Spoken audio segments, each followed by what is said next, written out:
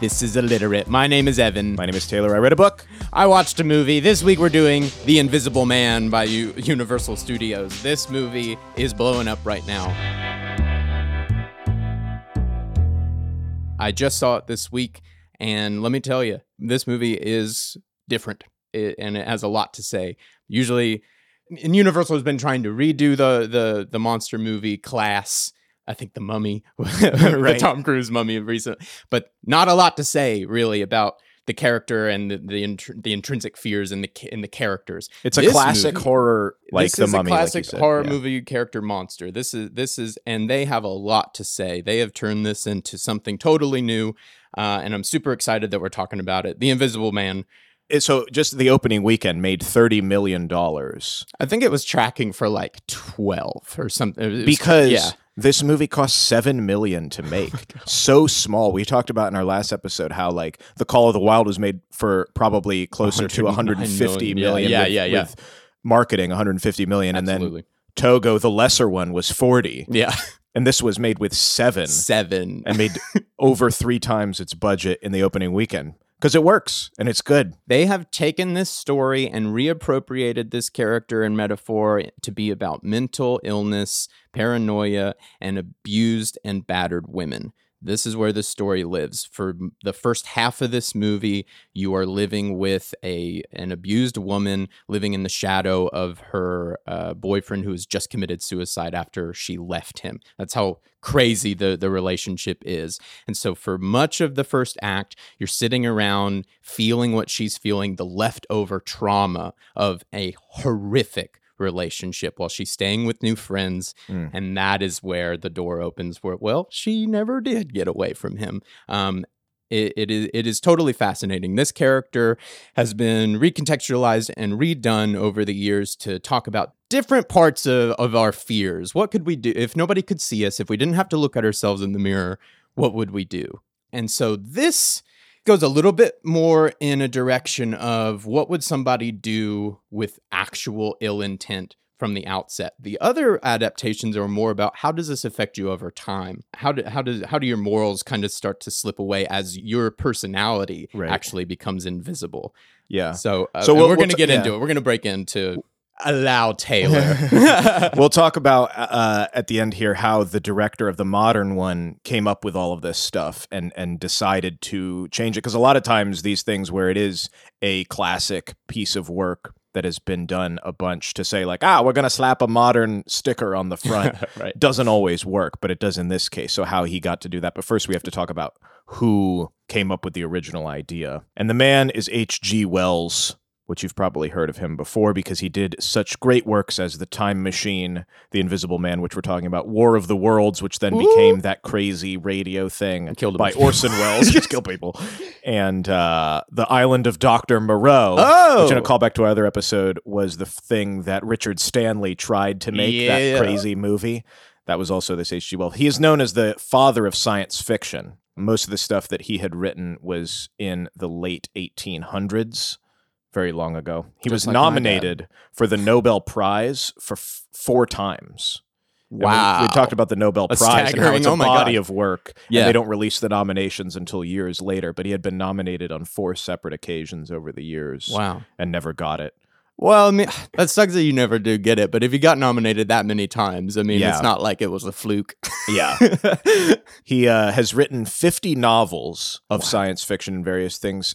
What we don't really think of him as, which is what most of my research went into, was 70 nonfiction. Really? Hundreds of shorter stories and articles. He is what's known as a futurist, which is someone who is looking towards the future more so than a guy writing silly stories about the future. Mm-hmm. He is also known for being sort of a, prophet in terms of what technology was advancing to. He foresaw the advent of aircraft, tanks, space travel, nuclear weapons, satellite TV, potentially the internet. Also, his sci-fi is some of the first to have such tropes now as time travel, alien invasion, biological engineering. Really? He's in the same time as Jules Verne and 20,000 Leagues Under the Sea and all that stuff, but really he is the one who leans heavily into this stuff. I always am interested in how these people get their start, because in some people we see that they come from money or they come from affluence. He's in England. His parents are domestic servants. His dad's a domestic gardener. Oh, really? He makes extra money on donations playing cricket games. Like, Oh he my comes gosh. from nothing. Wow. Super poor. He won a scholarship to the Royal College of Science in London, so that's how he got his education. Wow. And he studied biology, so he is like a legit scientist based on his life and imagine if experience. you're studying all this stuff, you're starting to highlight areas in which, oh, that's scary. Oh, that could be terrifying if we ever, oh, God. Yeah. This is also around the time when Darwin is getting super big. Yeah, yeah. So science is coming into the forefront. Hey, guys, this is some scary stuff. Mary's right about this. So he starts writing about it. He was a founding member of the Science School Journal, which was a college magazine that was coming out at the place he went to school. He published a short story at that point called The Chronic Argonauts, which is then the basis for The Time Machine, which he wrote 7 years later. It was a short story in college. After that, he taught for a bit. So it no idea of him becoming the famous person that he is now. Influencing every science fiction work for the next 100 years. He finally got his bachelor's in zoology in 1890. His first ever published book was a textbook on biology. Good Lord. As a teacher, he taught at a secondary public school, and one of his students was A.A. Milne, who ended up writing Winnie the Pooh. Whoa. Small world. Yeah. But that success encouraged him to go back, flesh out, republish The Time Machine in 1895, and then he's off to the races. Wow. This was immensely popular. He wrote The Island of Dr. Moreau in 1896, The Invisible Man in 1897, and then War of the Worlds in 1898. Whoa. So the next four biggest things he's known for was the next 4 years. Just sat at a desk straight for 1,000 days. Right.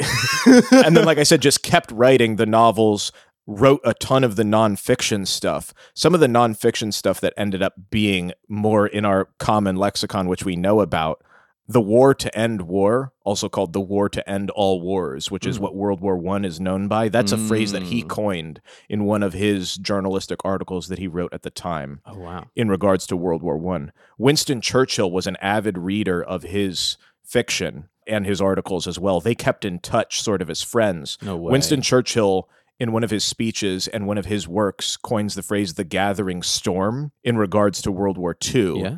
That is taken from the War of the Worlds Oh, in regards to wow. the aliens.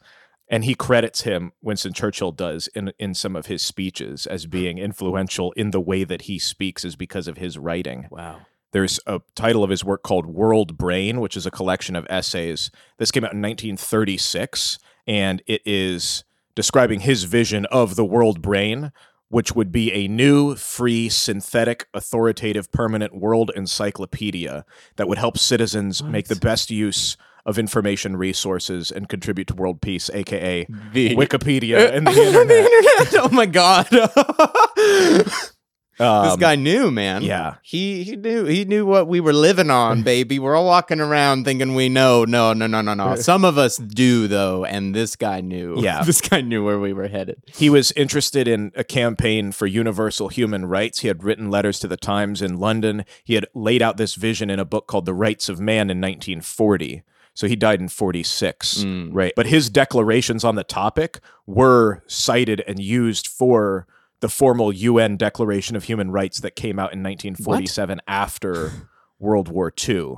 So he's super into Oh my God. thinking about the future, what it's going to be. Like I said, he died in 46, and he had stated that his epitaph on his gravestone should be, "I told you so, you damned fools."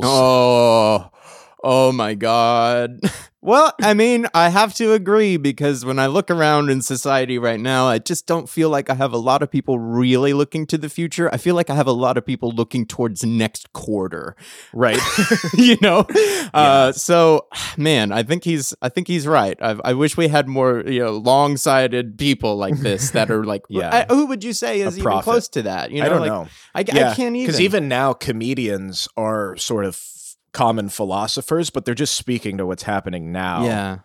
Is there any indication as to where the story of Invisible Man actually came from? Where was his inspiration? So Invisible Man, like I said, was the third big book in that strain of books that he had come out with. Those 90s. Yeah. He got him good. It was originally, which you'll love this, serialized in Pearson's Weekly, which is a British newspaper. Here we go.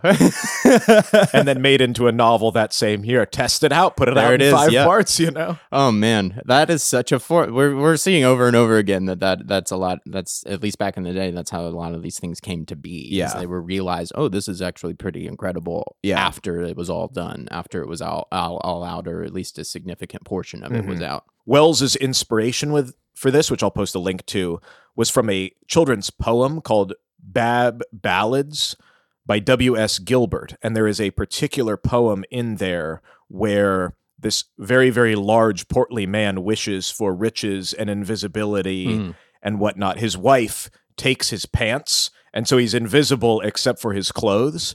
But he's forced to walk and walk and walk because he can't find other pants that fit him. But he's invisible, so he just has to trod the earth until he's lost enough weight to where she'll give him his pants back. What in the world? So it's silly, but I'll show you. I'll post a link, and you can also see the illustrations, and it looks very much like the Invisible Man. It's just like a coat and a hat, and shoes and no pants, and he's walking around invisible. The other thing, which I didn't realize, was from Plato's Republic. There is a myth called the Ring of Gyges, where this ring that you wear that turns you invisible, but it's more of a thought experiment about whether if you were an intelligent person and you didn't have to fear bad reputation and committing injustices, like, would you actually be virtuous? Does virtue depend on other people seeing you? Yeah. So one of those Plato's kind of thought experiment things. A lot of people think that is where Tolkien and Lord of the Rings got his idea of the One Ring, because the One Ring does grant you invisibility, but then also corrupts you, as it did to Gollum and as it did that to seems very, very direct to me. the men. Yeah, absolutely. Yeah. So that is another literary legacy where this idea of something that turns you invisible. It's so interesting to me that, like, the source of inspiration for massive pieces of work can go in wildly different directions just based on one little thing. Just one little piece of work just is responsible for massive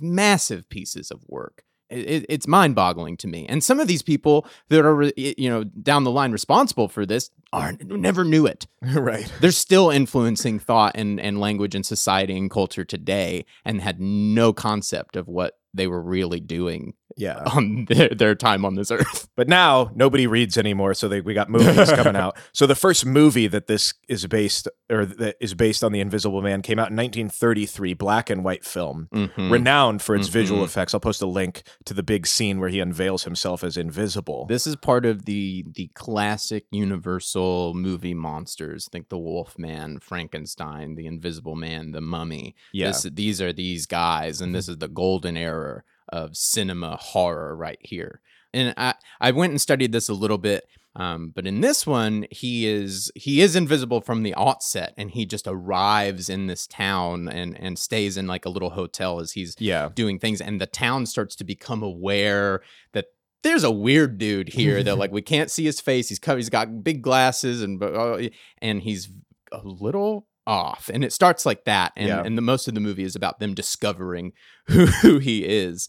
And that is not the case for the other films, but that's where it started. That is exactly a very Frankenstein type of movie. Yeah, that's exactly how the book goes. It is interesting because H.G. was alive to see this, and so he didn't like the fact that they took this scientist and he got turned into a lunatic because of the serum that he injects himself with that turns invisible. Okay, yeah. In the book, he is unhinged from the beginning. He is a crazy scientist from the beginning. It's not, I did this scientific thing and it turned me into a monster. Yeah. He already has these crazy tendencies and trying to create this new world order and take over stuff and get people on his side. Like, he is already unhinged, which I guess the more modern retelling is a bit truer, perhaps, to the original novel in that I would way. definitely say the perpetrator in the new one is a very cold, calculated, internal, very, very, very unsettling individual.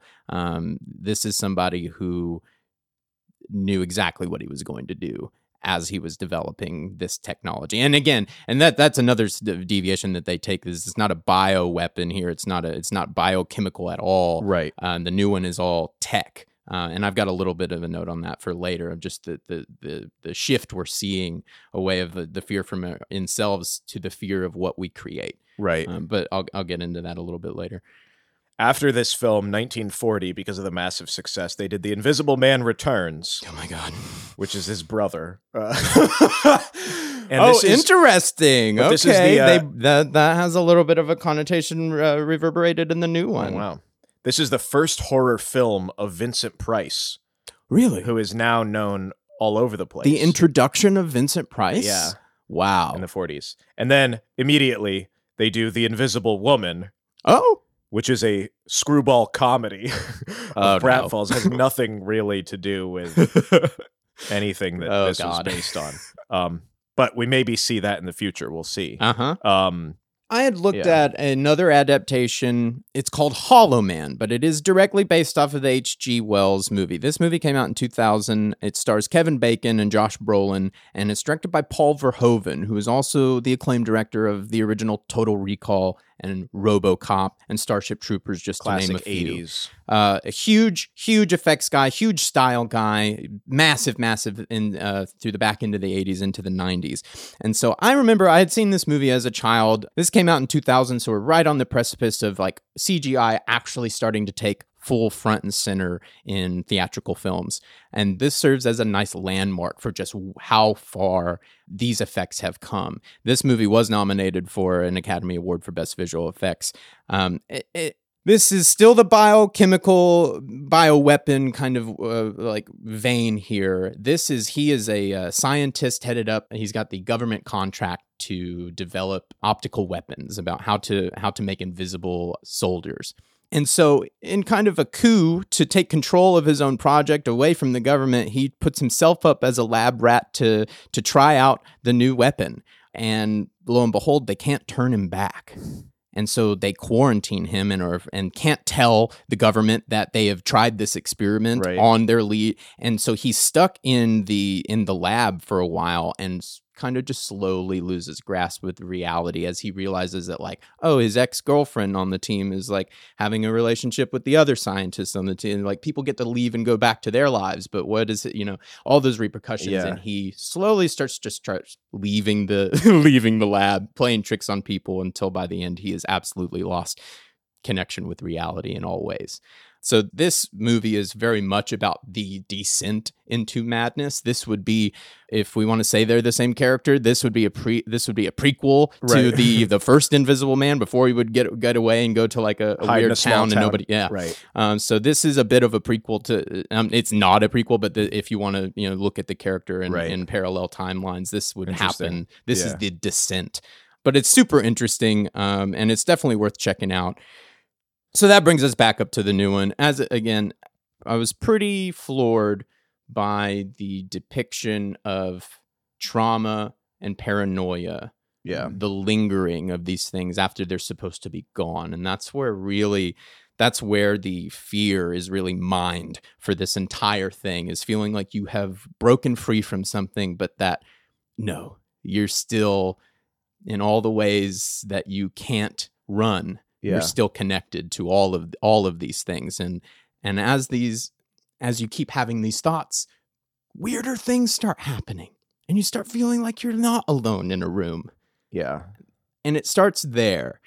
This movie goes into a kind of a Black Mirror warning against tech. The idea here is it's not a bioweapon, it's not some injectable or something like that it was in the other versions. This is a suit that is basically made of cameras. And not a spoiler, because you can see it in the trailer. It is in the trailer. This is a suit made of cameras that is supposed to take in light and then reflect light right back, so that you're just looking at nothing, basically. And this is the Predator.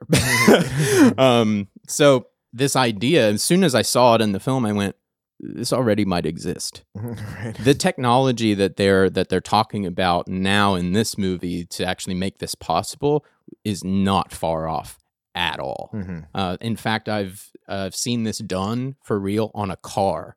They've turned a car going down the road basically invisible by just projecting the images in front and behind it and the side back onto the car. Right. This is tech that is very much in development right now. And this, again, is a warning that if this were to get into anybody's hands, what are the implications of that? Well, you put it on What a would you be able drone to or do? you put it on something Yeah. that's flying up above and you can't see it at all. Yeah. It is pretty terrifying. So it's interesting that they went the tech route, but then they take it in a very, very dark personal road as well. I think the tech route is really interesting. I thought it to be a big new invention for the Invisible Man. Yeah. And it struck me as something I feel like I've seen a little bit more over the last couple years. I mean, Black Mirror is huge. It's a huge, massive success that's all about the danger of tech. Child's Play. There was a remake of Child's Play, the Chucky movies. If you haven't, they remade that last year. The original movie is set in talking about like a criminal's spirit got transformed into a doll. You know, it's insane. They didn't do that in this movie at all. This is this remake of Child's Play is all about tech. It's a high tech toy, and so I'm seeing over and over again the fears projected into exactly, media. About what are we creating? What are we actually the gods of now?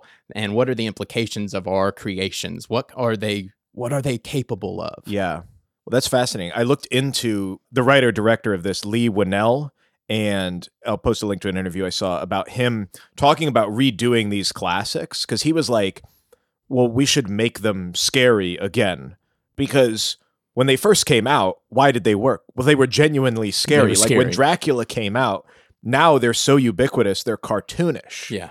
In an odd turn of when we think about adapting these things, he's like, I was trying to forget anything. The way he went about this, I didn't know anything about him. He is a co-creator. I've never heard of him. With James Wan. They created the Saw franchise. I'm shocked. I saw this before as I was studying for the episode, and I had never heard of Leigh Whannell at all. I saw that he was the writer of Upgrade. It was a movie that came out a couple years ago that was had some buzz, but I didn't know he was a James Wan collaborator. But they were whatsoever. they were just these two dudes who are from Australia who were making some indie thing, sold all the rights to it. Now there's 12 million Saw. Like they have no control over it anymore. And then James Wan's the one that went on to do The Conjuring. If you're not familiar, he's huge in horror. So I had no idea that Leigh Whannell was right there, lockstep with him. It's funny because they worked on that and they split up. And he's like, "I'm totally fine with us. We were the duo. We were the dynamic duo, and now we're doing our own thing." Because he's friends with James, and he knows James wants to do the big pictures. He wants to do the crazy stuff. James Wan is more of a director, and Leigh is more of a writer. So James ended up doing Furious 7, and then he also did Aquaman. Yeah. Which each of those movies grossed over $1 billion worldwide. He is the 7th director to have multiple films over $1 billion. So he made it. Like, he's up there. He's one of the big it's wild movie-making directors He now. really is, man. But Leigh was saying he was in a meeting after doing that movie Upgrade that you mentioned with Universal, and they were just talking about things, and somebody brought up, what do you think about The Invisible Man? And he thought it was so odd because he's like, I haven't even thought about this character. I mean, I've heard of it, but he's like, it was similar to thinking like somebody saying, what do you think about Toyota Corollas? Like, it just like popped up. So he was just like, well, I can't let go of an opportunity. What do you think about Subway? Yeah. It's good, I guess. Fine every once in a while. So he was like, well, I have to immediately, think of something because he's interested in horror and he's not going to let the opportunity pass. So he let it ruminate in his mind. But the big thing that he thought about was in these monster movies, he's like, the POV for the Invisible Man has always been from the monster, the plight of the person who's invisible. Right. So he's saying in that pitch session in 30 seconds, he's like, well, I would do it from the POV of the victim. What is it like? The true horror comes from, here's this person who's probably in the chair next to me, but I don't know. Obviously very much inspired by Halloween. Oh, yes. Where that is much more from the POV of the victim. Absolutely.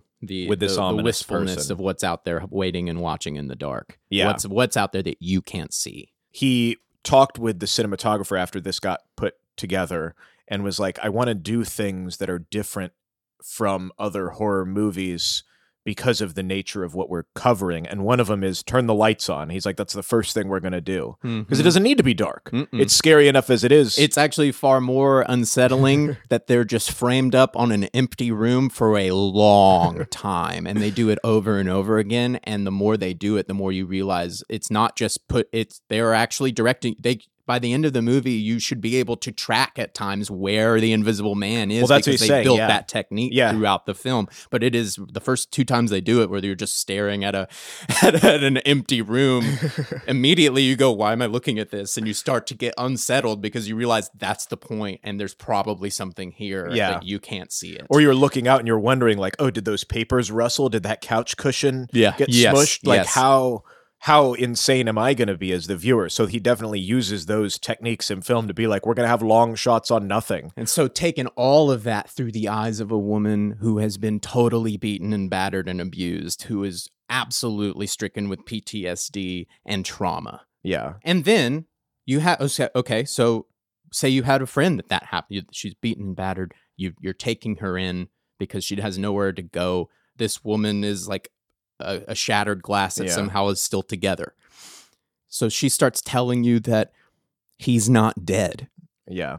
That takes you in a direction right there. And that is where this movie starts to go. It doesn't end up there totally, but it really goes down that path. And that becomes another issue of major horror throughout the entire thing, is that nobody believes her. Everybody thinks she is crazy because of what she's gone through. Except the audience. And Exactly. That's what the director was trying to get across. He was like, I didn't want to go, because the other ways that the Invisible Man has been done is somebody's descent into madness and paranoia. And he was like, this is not a story of where like you're questioning whether or not it's like you believe her from the beginning. Yeah. That's not what the message is. It's not like, It's is actually she right or wrong? Yeah. It's actually pretty fantastic, the opening to this film, because they do it with no words whatsoever, and they demonstrate everything you need to know about their relationship. She wakes up in the middle of the night in this modern home and escapes, and the more precautions she takes and the longer this takes to the more careful that she is, the scarier this gets, because you keep asking yourself, why is she doing that? Why is she doing that? Yeah. Oh my gosh, she's really, really terrified. She's that terrified. Is there anything to be scared of? Wham! Yes, there is. Yes, there absolutely is. Yeah. This movie has so many twists and turns and misdirections that aren't even. It's a well crafted movie. Yeah. Just the opening scene tells you everything you need to know with no words whatsoever, and you know exactly who these people are. You believe her from the very beginning, and you're off to the races. Yeah. It is quite staggering He what was they're able saying- to do yeah. with nothing at Yeah. the beginning. Just her being tense. It says so much. Well, he was saying, and I don't know exactly where he got this image from, but I mean, it happens to people he's heard, and it is relevant to modern times, where it's like, yeah, you just because you have this guy who's not a positive influence in your life, you break up with him. Still, when you walk to your car late at night, it's not like, oh, cool, I broke up with him. Right. He beat me. Exactly. It was horrible. We're done. It's like, well, no, I still. Well, what if he's a tech billionaire with infinite resources, and you know he's Or manipulative? and just a even in sociopath? modern times, just like in what people experience in real life. Well, he's still in my town. He still Yeah, knows yeah, where I yeah, live. yeah, yeah. He's mad at me. Yeah. I'm getting off of work at It 11 doesn't just o'clock go at away, night. you know? Yeah. Yeah. It just doesn't go away because you're suddenly free of the situation. Yeah. What we go through is marked and stained on our bodies. Sometimes those things fade away, but it is not a flip of a switch. And that is exactly what this movie wants to talk about, is how trauma lingers. This stuff lingers, and you're not crazy if you've been through it. Yeah. The Invisible Man. It's in theaters right now. I was pretty taken away with it. Horror's off to a great start this year, I gotta say. Gretel and Hansel is another one that's just that really takes an old story in a new direction, a new fresh direction. Can't say more for that movie or Invisible Man. Good year for horror so far, so let's keep it coming. The more horror the world is, the better we get stories about we need it. to take some good looks in the mirror. Have you taken a good look at yourself today? That's all I'm saying. Thanks for listening. Yeah.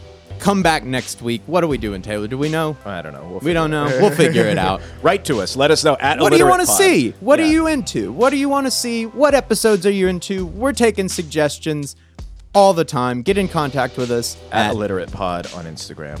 Thank y'all, and we'll talk to you next week.